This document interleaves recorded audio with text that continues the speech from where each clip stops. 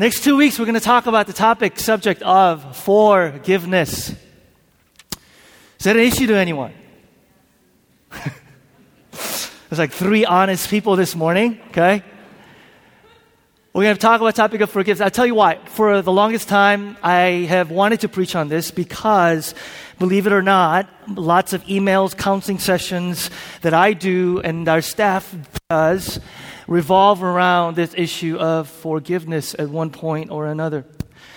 And then 4 weeks ago, when we started the series on the parable of the Good Samaritan, and first Sunday, we delved a little bit into the topic of who do you hate? As a pastor, I was torn that there's like 70 people up front to say, there is somebody that I hate. That's my neighbor.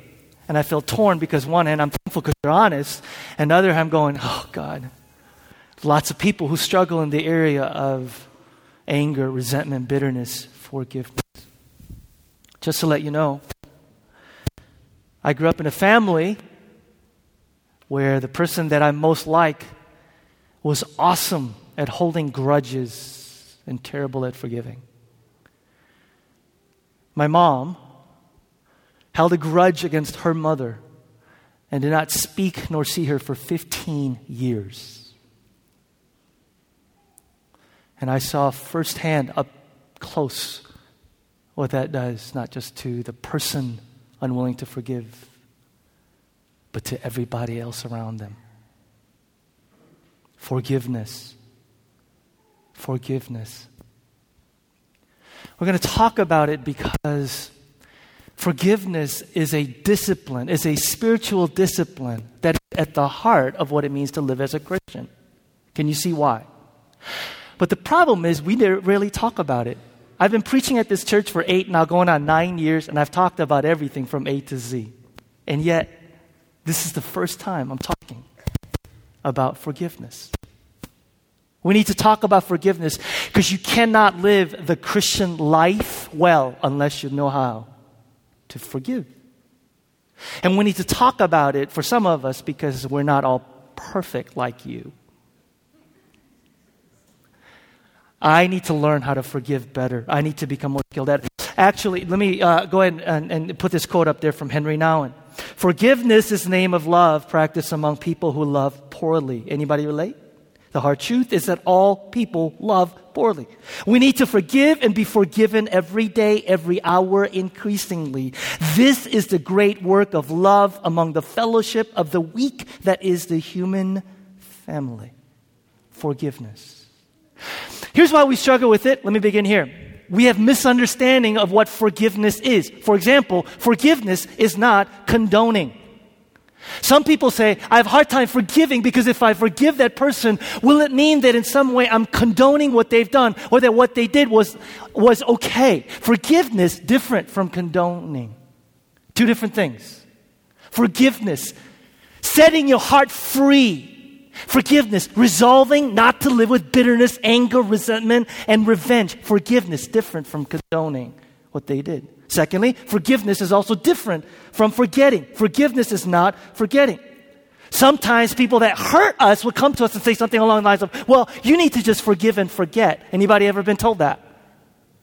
And what they mean by that is this. What they mean by that is, well, you just need to kind of forget about it and move on. But the problem is, if he has done this to you 11 times, it's okay to draw boundaries, strong boundaries, even as you forgive. Forgiveness is not forgetting. Forgiveness may entail that we move out. Forgiveness may entail that we get a restraining order. Forgiveness may entail that we stay away from someone who is toxic, dangerous, manipulative. Are you with me? Forgiveness is not, just forget. Forgiveness. And closely related to that, forgiveness is not justice and consequences.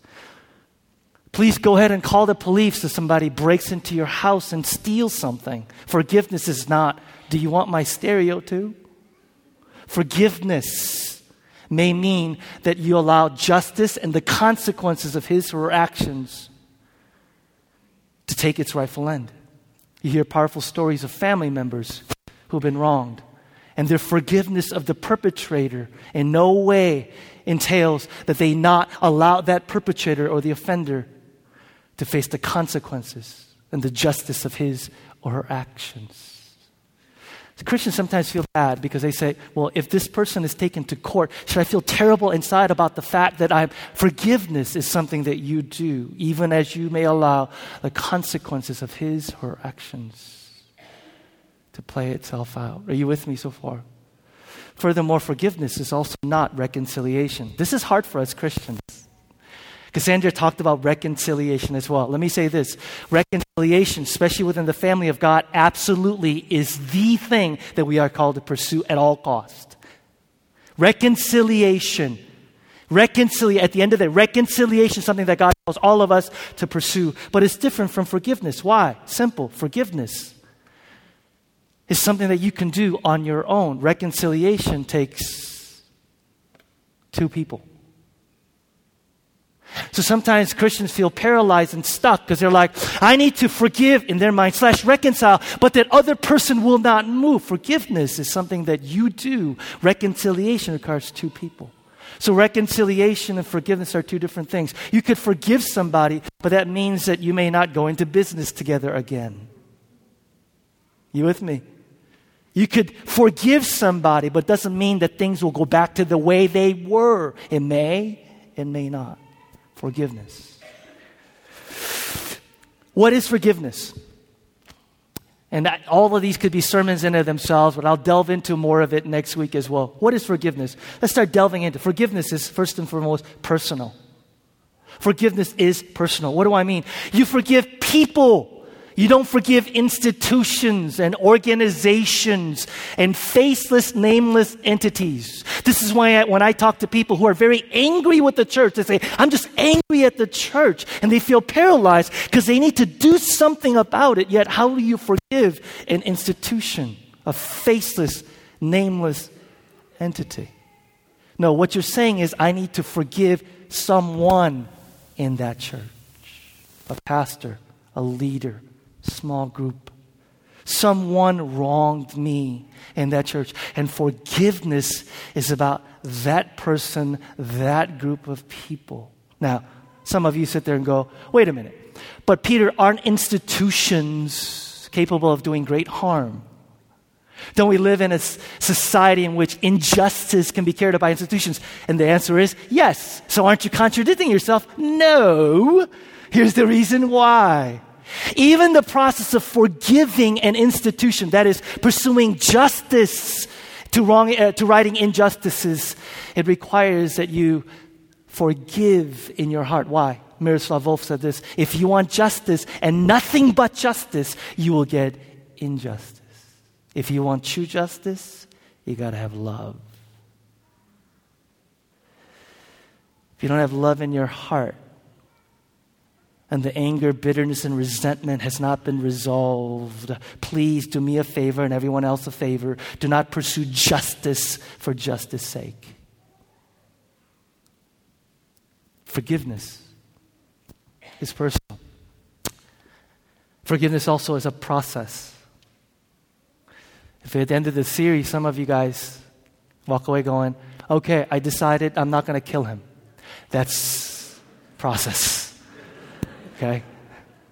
If the end of the sermon series, I could spend a month on this too. I could spend a month on just about everything, right? We could delve into it, but we only have 2 weeks. But in the 2 weeks, you walk away saying, I think I might be ready to be in the same room. That might be part of the process of forgiveness. See, the thing about forgiveness, do you realize how much of us are shaped for years sometimes by wrongs done to us? You realize how much of what we do in our lives is a response to something that happened a long time ago, perhaps never got resolved. So how do you forgive overnight? That's like saying, be someone else overnight. And we're going, I can't.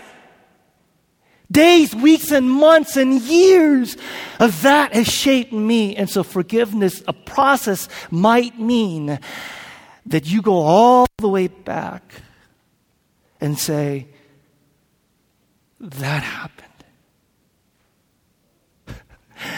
As I was preparing the sermon series, I had this thought going through my mind, like, do you really want to go there, Peter? Do you really want to go there? Because this may open up a whole can of worms. I'm just going to say this before we move on. I need all of us to be a community for each other like we have never been as we go through this. Because there will be people around you whose old wounds might be torn up as a result of what we talk about, and they cannot afford to remain alone through it. You hear me? Let's be the church. Forgiveness. Open your Bibles to Matthew chapter 18. Matthew chapter 18. You know what I realized? I realized that I love preaching messages where I get you guys all fired up and I hear amens and clap and preach, pastor. In the last month, it's been hammering away at a kind of message where people are like, and I realize I'm going to do the same thing for the next 2 weeks. I'm not going to Thanks, Kimmy. I'm not going to have people jumping up and down. Yes, truth. Because the reality is what we're going to talk about is deeply sensitive. And I want to be sensitive. Matthew chapter 18. Verse 21, this may sound familiar to you. Then Peter came to Jesus and asked, how many times, Lord, shall I forgive my brother or my sister who sins against me? Up to 7 times? Apparently Peter had been wronged by somebody, and Jesus begins talking about this topic of forgiveness, and Peter says something in which he betrays a sense of confusion about what forgiveness is. What do I mean? Peter thinks forgiveness is for the benefit of the offender. Peter thinks forgiveness is for the benefit of the offender. In other words, Peter thinks, you know what? When I forgive, I want to do something nice for the person that's hurt me. I want to do something nice for them. And so I'll forgive, Jesus, but how many times shall I forgive them so they can go on with their lives? One of the most misconceptions we have of forgiveness is that we think it's for the benefit of the offender. So what do? We wait. And we wait. We wait for that person to acknowledge the fact that they've wronged us. We wait. Forgiveness, benefit of them. We wait for them to come and say, I'm sorry for what I've done. I realize that I've hurt you. And so we wait. Now, here's the problem.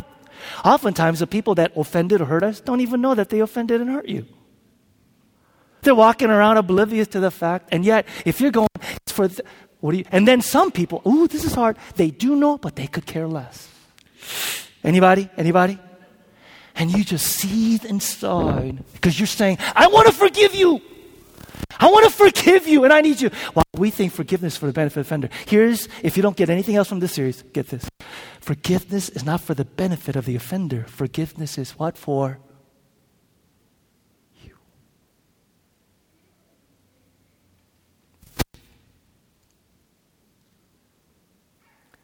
Forgiveness is not for the benefit of those who hurt us. Forgiveness is for the benefit of who?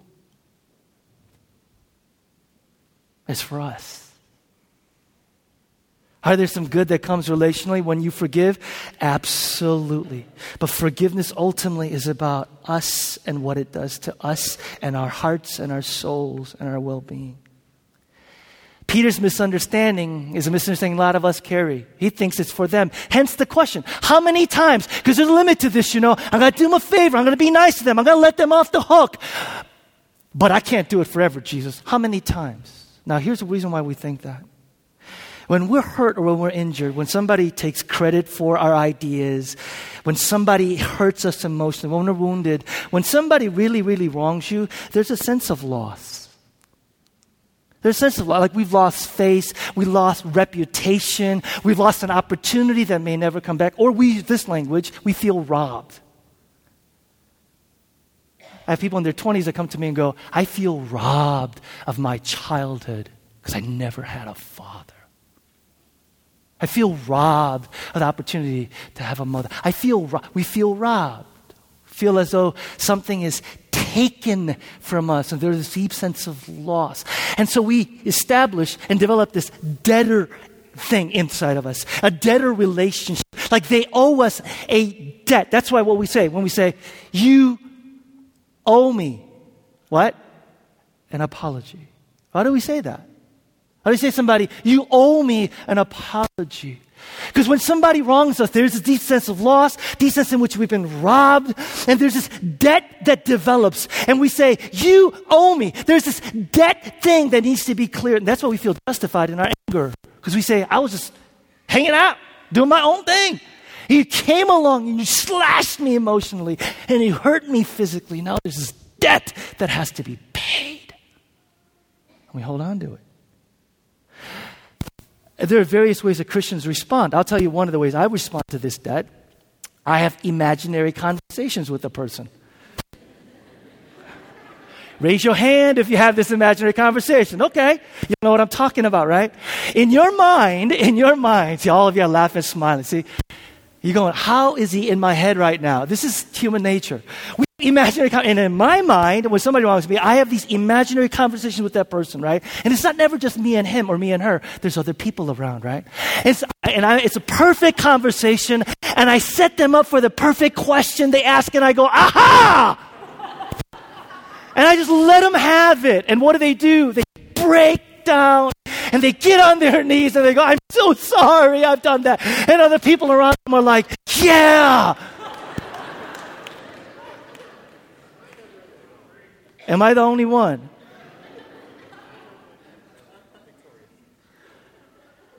We have these imaginary conversations in our minds, and we say, why? There's this debt, and finally they paid it. Some of us are told, oh, you just need to repress it. After all, that's what a good Christian does. Christians don't feel that. A good Christian ought to not feel that, so what do? You repress it, you repress it, you repress it. Some of you have been told, good Christians won't think that, won't feel that, and what do? You just shove it and stuff it and shove it and stuff it. A lot of times, utter depression. Anger unresolved, utter depression. Some of us, and I'm going to go on because I can go on and list 10 ways that we respond. Some of us do the whole, I'm going to share it as a prayer request. And it's a subtle way of having them pay, because literally, can we just be honest, it winds up being slander and gossip. That's all it is. Can y'all pray for me? Sure, what is it? And you go on for 20 minutes. And everybody's sitting there going, here we go all over again. Unresolved anger. A sense in which a debt is owed, a loss. And so regardless how we respond, we feel this tremendous sense in which people owe you and owe me. So we hold on to this anger. We feel justified in our anger. We feel like we have the right to be angry. And if anybody, God forbid, has the audacity to come to you and me and go, you need to forgive. What? Forgive? They owe me. There's a debt that needs to be paid. I may, if they come and ask me forgiveness, but until then, I'm holding on to resentment, I'm holding on to anger, I'm not going to initiate. After all, I'm the victim. And we completely miss this principle. The forgiveness is not for the benefit of the offender, it's for us. Is this hard? Does it make sense? Jesus goes on, verse 22. Jesus answered, I tell you, not 7 times, but 77 times, which was another way of saying without limits. Now, that's a big problem, isn't it, if the forgiveness is for the benefit of the offender? Because Jesus is saying, you need to do it without limits. Jesus, that's being awfully insensitive. And Jesus would have said, but forgiveness is not for them, it's for... Therefore, the kingdom of heaven, he tells a parable story. He's like a king who wanted to settle accounts with his servants. I love the fact that Jesus does this. Somebody asks a question. He never answers it directly. You ever notice that? Somebody asks a question. She's always like, let me tell you a story. And most of the time, people are like, I have no idea what the heck he's talking about. 24, as he began the settlement, a king settle accounts. As began settlement, a man who owed him 10,000 talents was brought to him. By the way, the amount of debt is incredibly important. Here's why. Math people, I'm going to quiz you in 5 seconds. 1 denarii is 1 day's wages. 6,000 denarius made up 1 talent. This debt is 10,000 talents. So how many days of wages are we talking about? 60. I was going to say Asians, how many? But, that's an old joke. I used that like 3 weeks ago. We're talking about 60 million days of work. Why is that significant? First of all, Jesus' audience is like, that's a lot of money. Yeah, it is. Secondly, the parable tells of the story. We'll see. Not the difference between a large sum of debt versus a small sum of debt. The story is about an unpayable debt versus a small debt.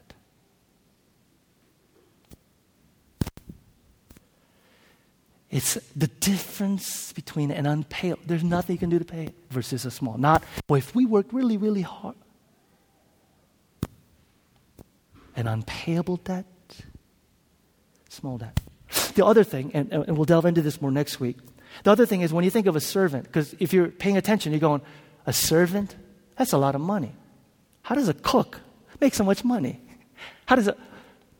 The answer is it's not a cook. When we hear the word servant, it's not a cook or a gardener or somebody that's manual labor in the house. This servant was most likely a governor or a regional king, a vassal king under the rule of the emperor. At this time, there were no public funds. Caesar owns everything. And Caesar gives money to his regional vassals, regional kings, if you will, for them to carry out his wishes there. This servant has just wasted, through either corruption or mismanagement, we'll find out next week, a sum of money that he can't pay back. And what does the king do? Verse 24. Since he was not able to pay, the master ordered that he and his wife and his children and all he had sold to repay the debt. At this, a servant fell on his knees before him. Be patient with me, he begged, and I will pay back everything. The servant's master took pity on him, canceled the debt, and let him go. But that same servant went out, and he found one of his fellow servants who owed him 100 denarii, which is, guys, 100 days of work. 3 months. 3 months. He grabbed him, and he began to choke him. This is comical, tragically, for me. This friend hasn't even had a word to say yet. You notice. He just sees him, and he begins choking him. Pay back what you owe me, he demanded. And his fellow servant fell to his knees and begged him, be patient with me, and I will pay it back. Does this sound familiar? Does this sound familiar? It's the exact same conversation this guy had with the king. But he refused. Instead, he went off and had the man thrown into prison until he could pay the debt. When the other servants saw what happened, they were outraged and went and told their master everything that had happened. Then the master called the servant in. You wicked servant, he said. I canceled all that debt of yours because you begged me to. Shouldn't you have had same mercy on your fellow servant just as I had on you? Next week, we're going to delve more into this. But this is what the king is saying. King is looking at the servant saying, look, the way I dealt with you, I no longer dealt with you from a bookkeeping approach. I didn't deal with you from a record-keeping approach.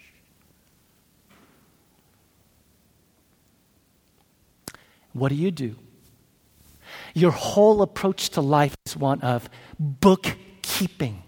Your whole approach to life is one of record keeping of what people have done, what they have said. And Apostle Paul in 1 Corinthians 13 comes along and says, and love keeps no record of wrongs.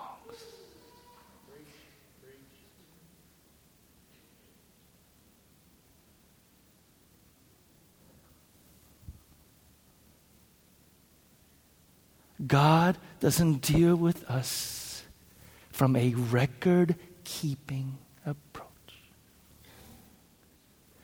We approach life by keeping a record.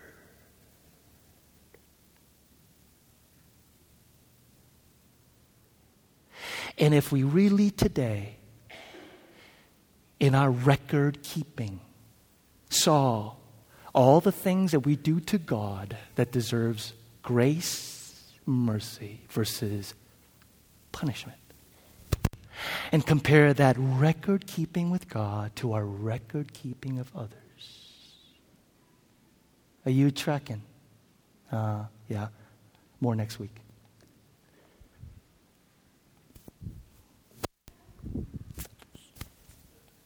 In anger, his master handed him over to the jailers to be tortured till he should pay back all he owned. How long is that going to be? And here's a verse I just like to erase from the Bible altogether. This is how my Heavenly Father will treat you and me unless you forgive your brother or sister from your heart. And Peter's standing there going, stupid me, should have never asked the question. Which is how I feel many times.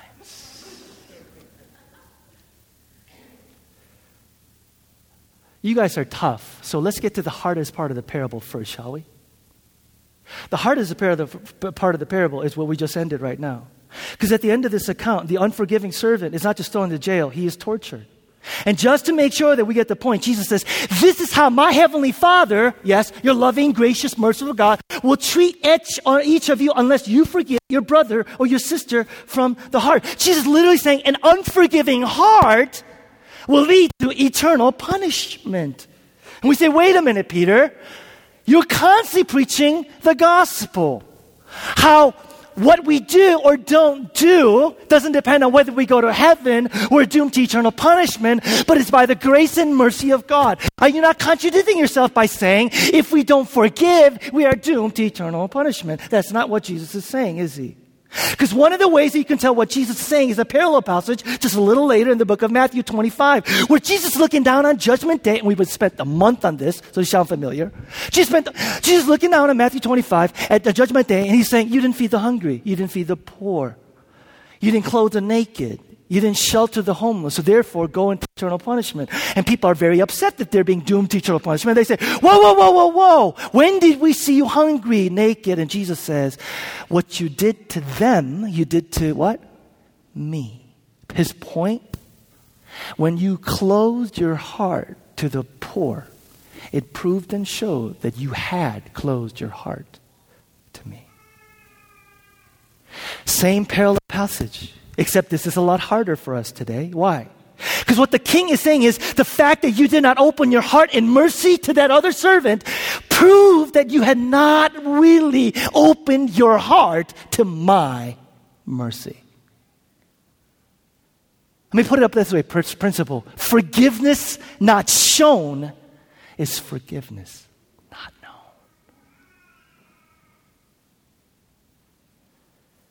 If you don't forgive your brother, your sister, or your neighbor, Jesus is saying that is a sign that you've never really opened your heart to my grace.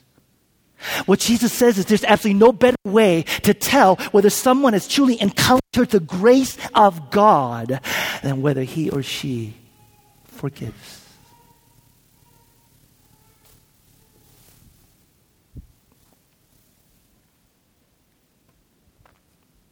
What's the gospel? You were forgiven an unpayable debt, an infinite debt. What's the gospel? God says, I no longer deal with you by keeping record. I no longer deal with you bookkeeping way. And if you've truly experienced and encountered my grace, you also do away with record keeping and extend forgiveness. The evidence that you believe the gospel is not just that you receive forgiveness, but you're willing to give it.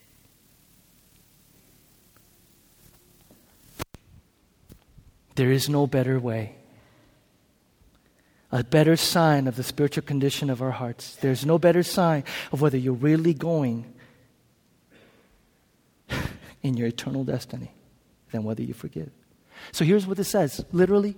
If you say that you believe the gospel and yet you hold a grudge, if you say that you believe the gospel and you're unwilling to forgive, at the very least, you are blocking the effect of God's grace in your life. And at worst, you say you believe the gospel, but you really don't. It may come sooner. It may come later. But a heart that's experienced grace truly will forgive. Is this hard? Is this hard? I'm asking you, talk to me. Is this hard? How many of you just want to walk out right now? Okay. Hang in there. Hang in there. Why? Here's why. And this week and next week. I'm going to talk about this week just to raise the tension some more, as if it's not high yet. I'm going to crank the screw some more, okay? I'm going to device. And you're going to feel like, why is he squeezing me? Because here's the flip side of when you don't forgive. Here's what happens. It's interesting that the whole parable takes place in the context of a prison. Why? Here's what I think it's saying. Spiritually speaking, when you don't forgive somebody, you're choosing to be, for the rest of your life, in prison. Prison of hate and bitterness. Spiritually speaking, Jesus is saying, when you don't forgive, you are choosing to be held a prisoner of anger, hate, bitterness. Spiritually speaking, Jesus says, it is a matter of life or death. The human heart was not created to be a container of hate, anger, and resentment. Your heart cannot sustain days, weeks, and months of containing with it hate, anger, bitterness, resentment. Frederick Buechner, does anybody know how to spell this guy's name? Pronounce this guy's name? Buechner, Michael Buechner, Frederick Buechner. He says this. He's an American, but I'm going to kind of read it in Old English, okay? I'm just kidding. He says, of the 7 deadly sins, anger is possibly the most fun. To lick your wounds, to smack your lips over grievances long past, to roll over your tongue the prospect of bitter confrontations still to come, to savor the last toothsome morsel, both the pain you're given and the pain you are giving back, in many ways is a feast fit for a king. The chief drawback is that what you are wolfing down is yourself. The skeleton at the feast is you.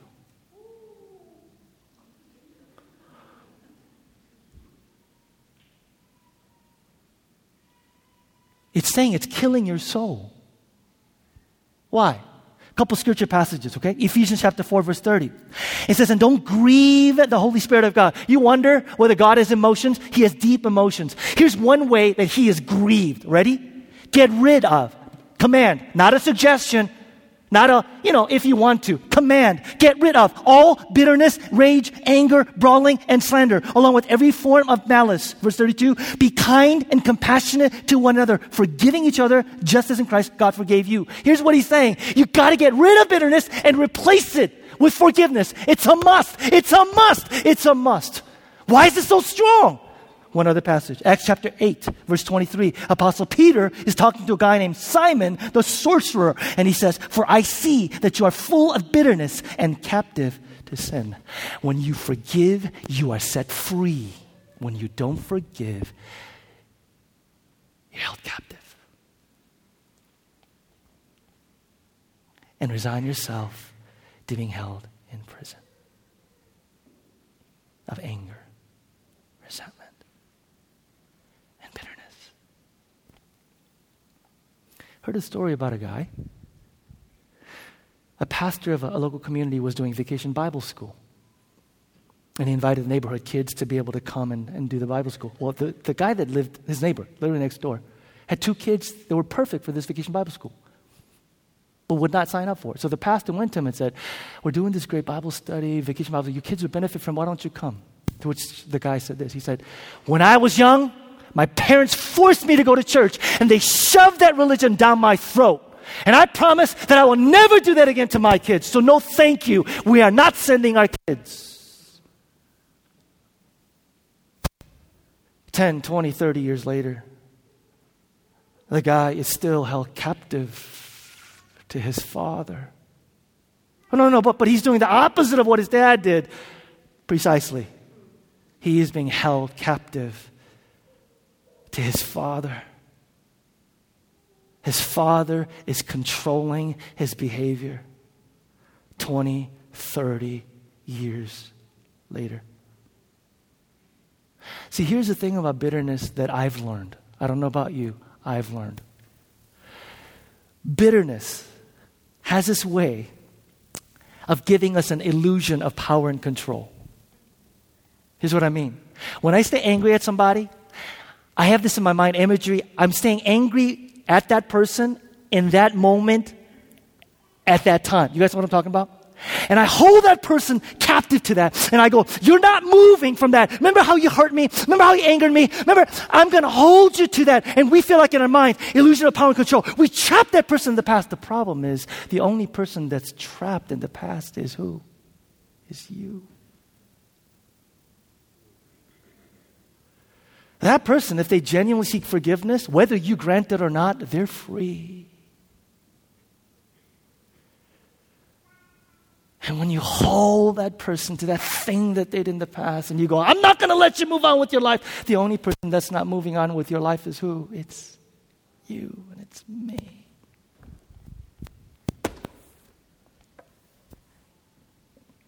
This is why forgiveness is not for the benefit of the offender. Forgiveness is for the benefit of you and me and us being set free.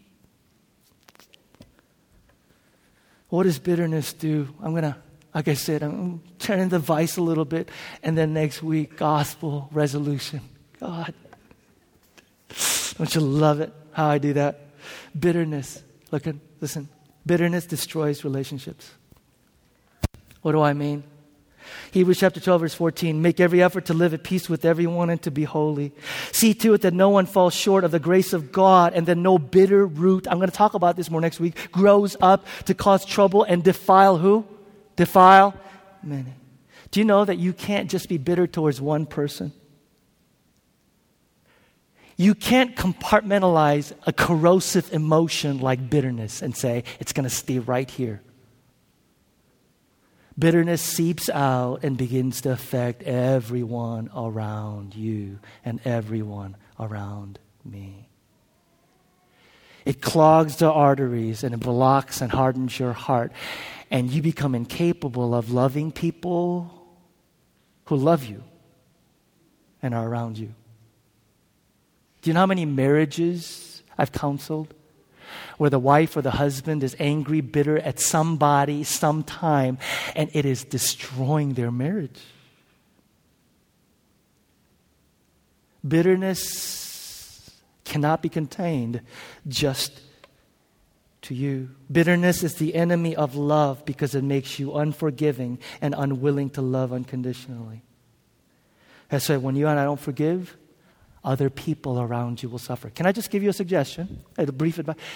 If you ever want to get married and you feel comfortable with asking this question at a dinner because you're serious about that relationship, I want you to look at him or her in the eye and ask this question.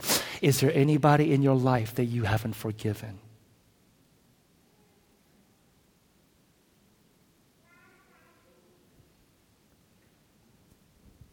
Because I don't need you to carry that into this relationship.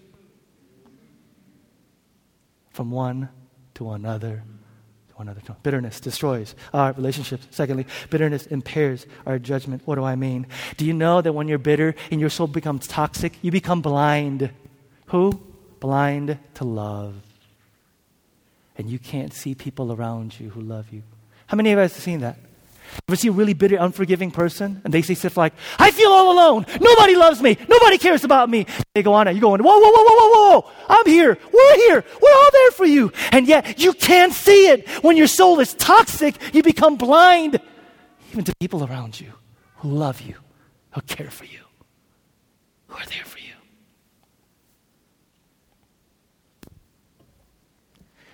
Bitterness also affects our relationship with God. Do you know why? When you're bitter, you trust nobody but yourself. That's why it's the enemy of faith. Bitterness is the enemy of faith because you trust nobody but yourself. Bitterness impairs our judgment. Third, bitterness skews our perspective. I said this a little earlier. Bitterness holds you captive to the past. Bitterness is the enemy of hope, and we can't live without hope. Because you keep living in the past and you become incapable of seeing a better future. Bitterness is the graveyard for hope. Bitterness forces you to relive that moment again and again and again and again and keep living there, which makes it impossible for you to see a better tomorrow.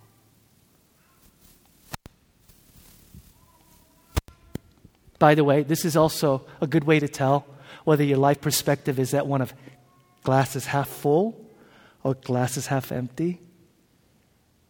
I don't think it's just about temperament.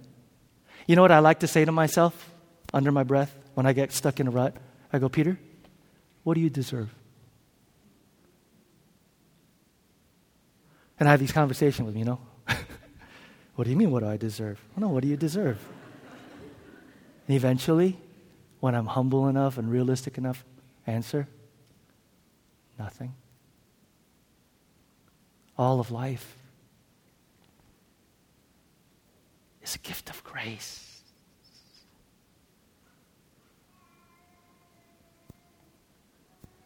All of life is a gift of grace.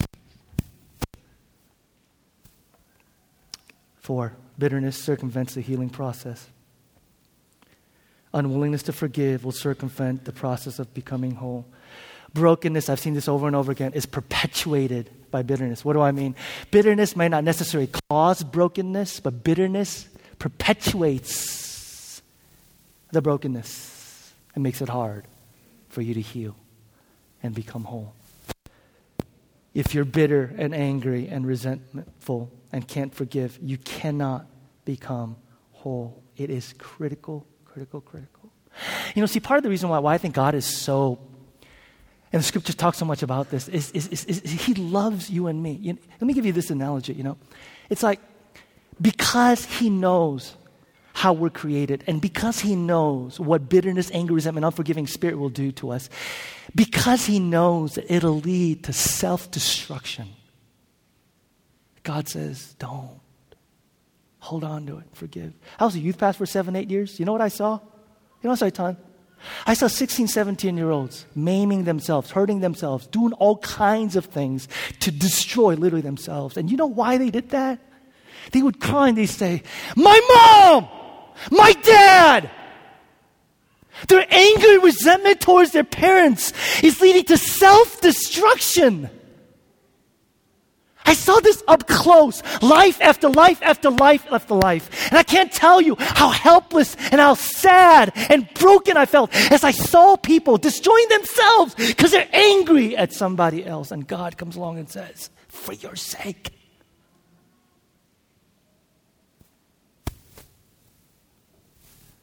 For your sake.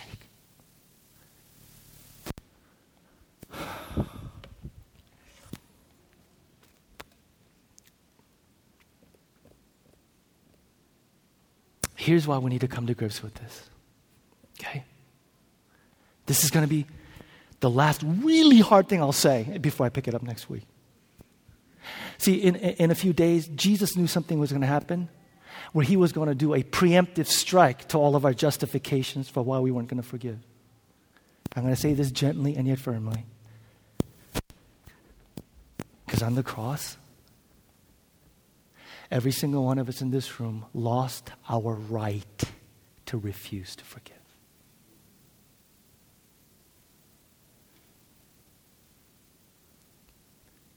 I have a right. I'm the victim. Jesus says on the cross, every single one of us lost our right to refuse to forgive. Why? Because God knew something about you and me already. What did God know already? God already knew that we would worship false gods while giving lip service to our allegiance. God already knew about you and me. What did God know? God already knew that we would make promises to do better. The next day, break that promise. God already knew that we would not, husbands, love our wives as Christ loved the church. God already knew, wives, that we would not love our husbands as Christ loved the church. God already knew that we would be capable of and indeed commit acts of racism, injustice, evil. God already knew that we wouldn't be generous with our resources, that we would be selfish and hoard things. God already knew. And it's in the shadow of the cross, it's in the shadow of the cross that you and I lost our right to forgive.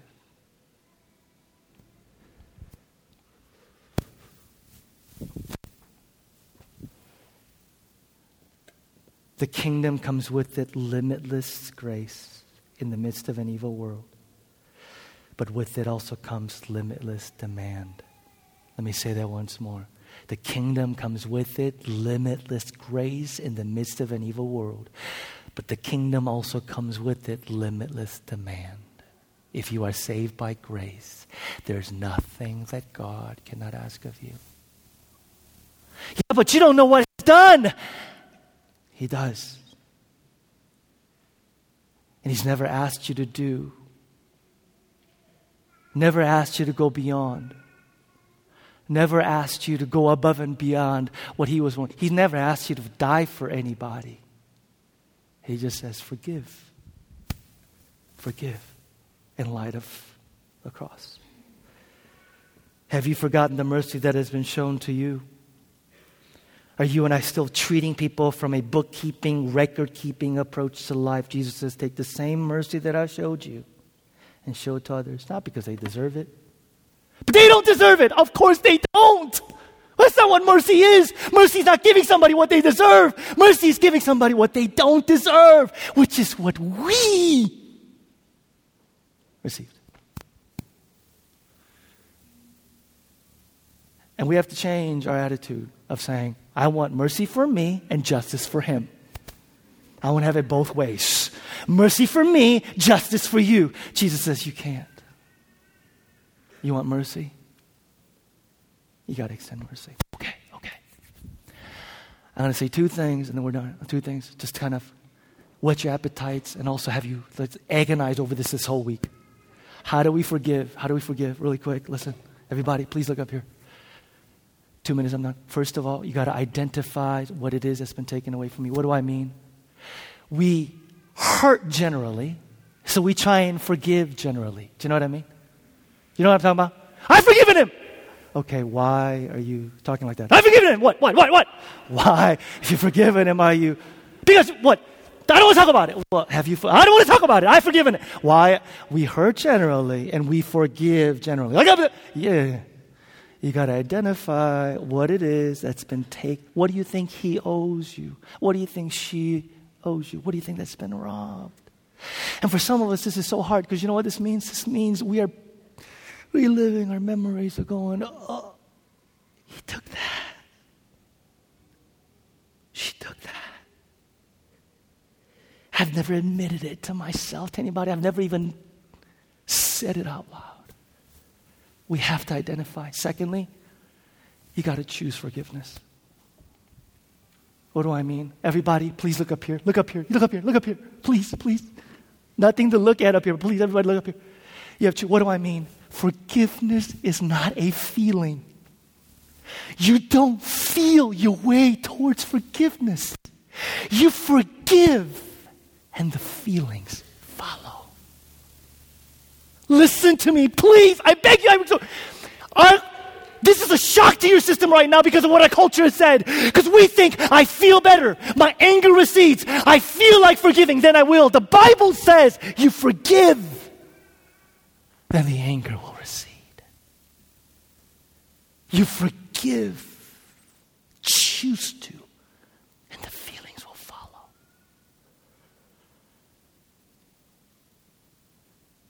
You didn't know that, did you? I'm waiting to feel better. And you're waiting, and you're waiting, and you're waiting. Why am I not feeling better? I'm waiting.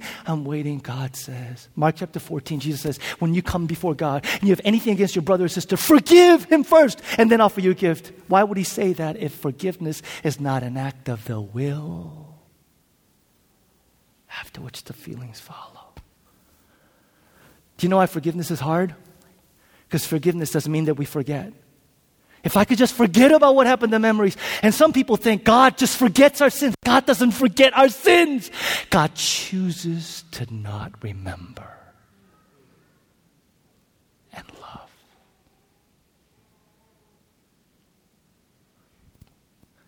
Okay. How many of you in here today, right now as you're sitting, going, I need to be set free? I want you to stand up. Come on, come on, come on, come on, come on, come on, come on, come on. Come on, I'm going to wait until.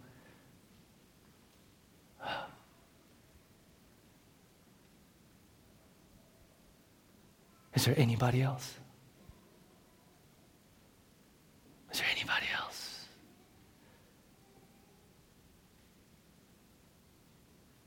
Okay. Those of you that are standing, I literally join you because there's issues in my life that needs to get resolved. The first step is acknowledging this, and I so commend you. What I'm going to do next is I'm just going to ask our brothers and our sisters around you. You may not even be a Christian here this morning. That's okay. That's okay. Brothers, sisters here this morning, to just stand next to you, stand behind you, stand around you, and just pray a prayer that I'm going to pray, okay? So right now, if you guys can do that.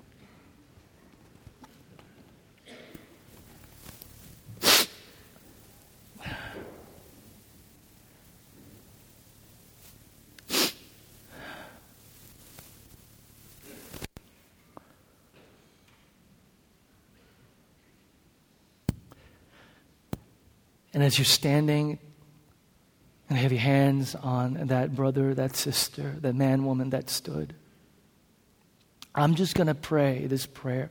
And those of you that stood, just repeat it in your heart. You don't have to say it out. Just repeat it in your heart. And make it your own. And the people that are standing next to you, they're just laying their hands on you just to agree. They're literally amening.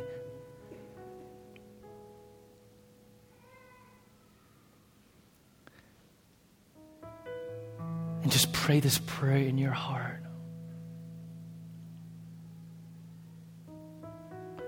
Father, thank you for paying down my debt. An unpayable debt. An unpayable sum. Thank you for being done away with a record-keeping approach to me.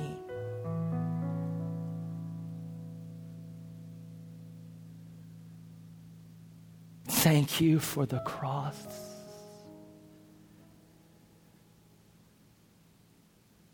And God, now I pray that you would help me.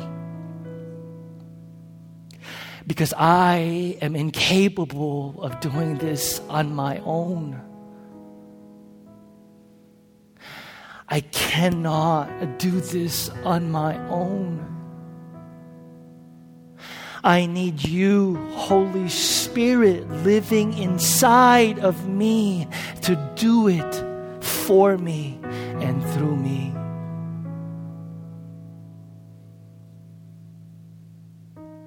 Help me to choose to forgive. Help me to decide to set them free. Help me to choose the way of Jesus.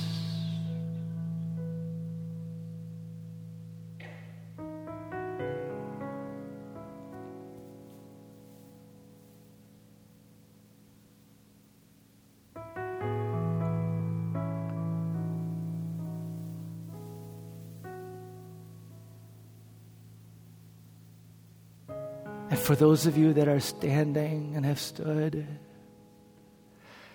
I want to give you a moment right now, just a few seconds, to see if you would have enough courage to identify who it is and what it is that's been taken, that's been lost.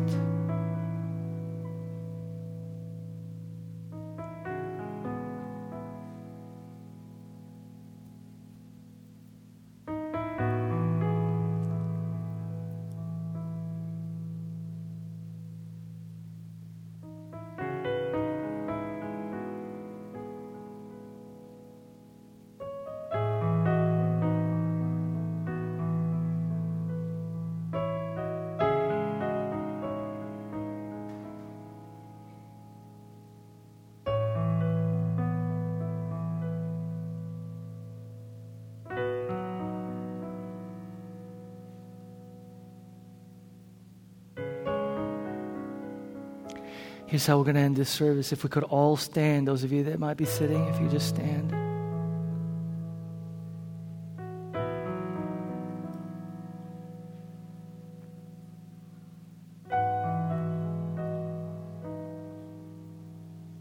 I want you to know that Pastor Michael, myself, as well as some of our leaders will be up front, prayer team. I want to be here all day if it takes to pray with and for you. If you would like a further step and get some more prayer and pray with people, we are going to be here. We're not going anywhere. I'm going to pray this prayer. God, as we leave this place, may we be agents of healing, of restoration, of reconciliation. May we be agents, God, whose lives will reflect the grace and mercy that was shown unto us, that we would extend the same mercy and grace to those around us, that they would witness the power of the gospel. It is the Holy Spirit that goes before you, behind you, and beside you. Son, daughter, child of God. He loves you with an eternal love. Amen and amen.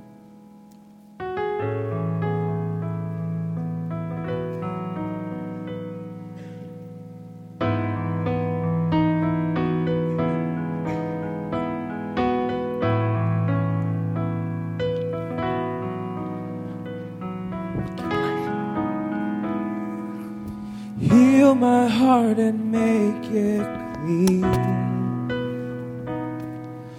Open up my eyes to the things unseen. Show me how to love like you have loved me.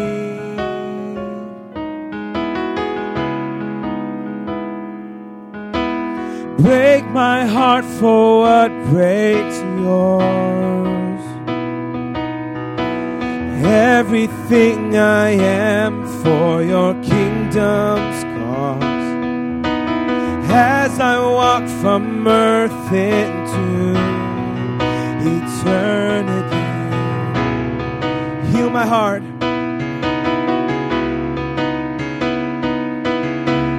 Heal my heart and make it clean. Open up my eyes to the things unseen. Show me how to love like you.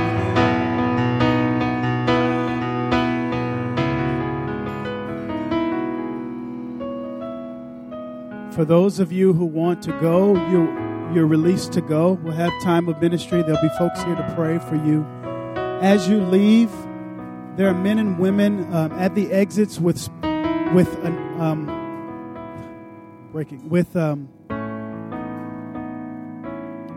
flyers. Thank you, Daniel. With flyers for you to get information on particular ways for us to. Jansen, bring me one. Thank you, because I hadn't seen it. If you want to get information to stand up as a church to help us to embody the call of Christ in regards to supporting foreclosure relief in the neighborhood and in the city of Chicago, there are flyers for you. Make sure you get one. There are folks standing at the exit doors. Otherwise, you're able to go. If you need prayer, we're here to pray for you.